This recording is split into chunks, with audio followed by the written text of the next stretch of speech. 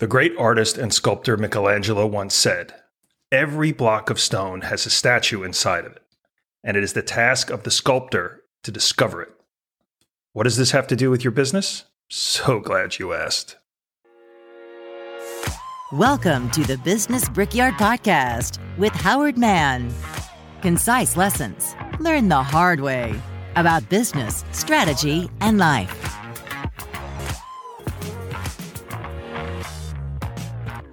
You probably have heard that Michelangelo believed that the statues that he carved were already inside the blocks of marble.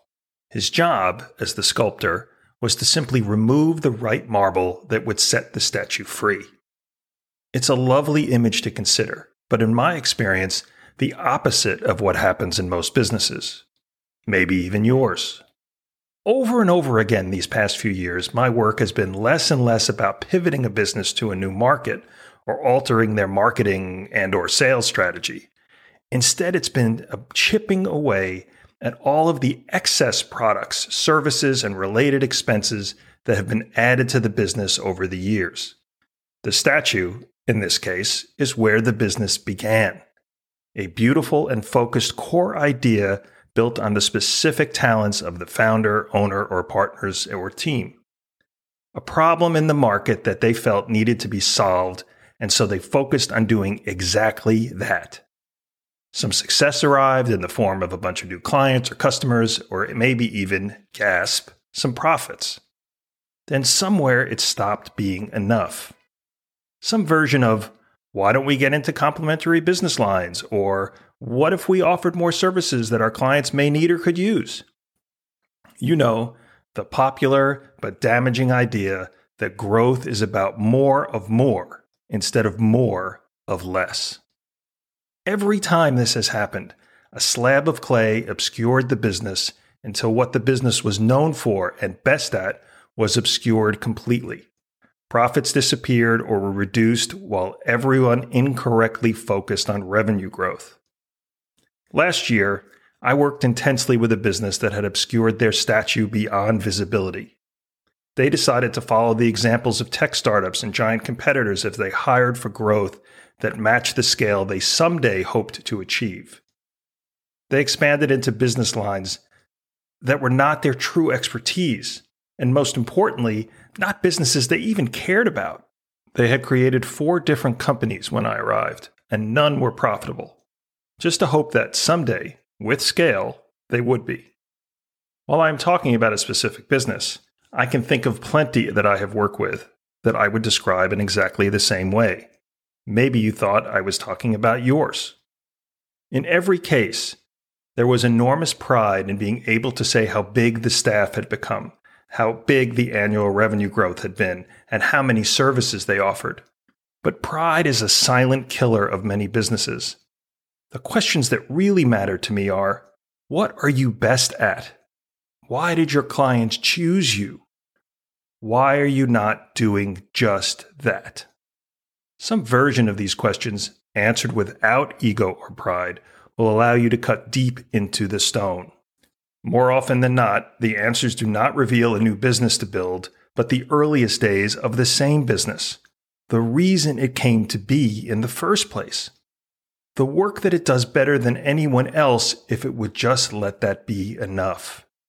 If it could see that innovating around what it does better than anyone else will allow it to never be done innovating, improving, evolving, and growing. How many activities is your business currently involved in that it's not great at? How many business lines generate the right amount of profit, meaning enough profit to make it worth the effort, risk, and expense? Bonus point question, so you keep fueling your passion. How many parts of your business do you truly love doing? My hunch is that there is a core inside your business, that original sculpture, that is sharing a lot of time, attention, and money with products and or services that other businesses do better than you. Why are you doing them? I asked my client last year if he wanted a company with 60 people and staff that did $20 million in revenue and $300,000 in profit, or an 8-person company doing $5 million in revenue and $2 million in profit. You probably just heard that, and you think that the answer is crystal clear. I don't think it is, or we would have many more highly focused businesses that stick to what they do best. Sure, it's great to be able to tell people how fast you are growing revenue and headcount. The problem is when most of that is the marble or stone obscuring the beautiful sculpture that could be your ideal business. What is the sculpture that was once your business?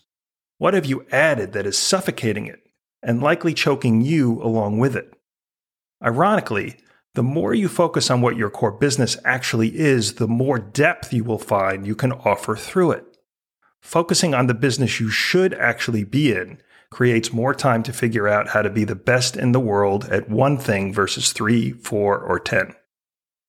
So I challenge you to get your team together, bring your chisels, and get to work.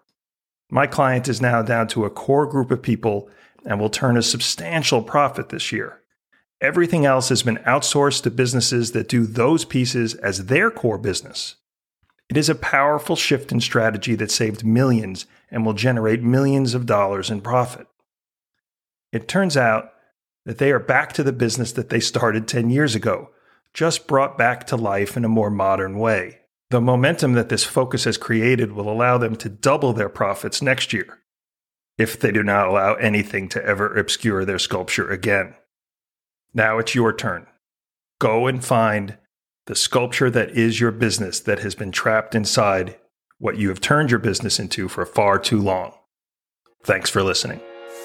This has been the Business Brickyard Podcast with Howard Mann. Be sure to subscribe wherever you like listening to your podcasts or hop on over to businessbrickyard.com.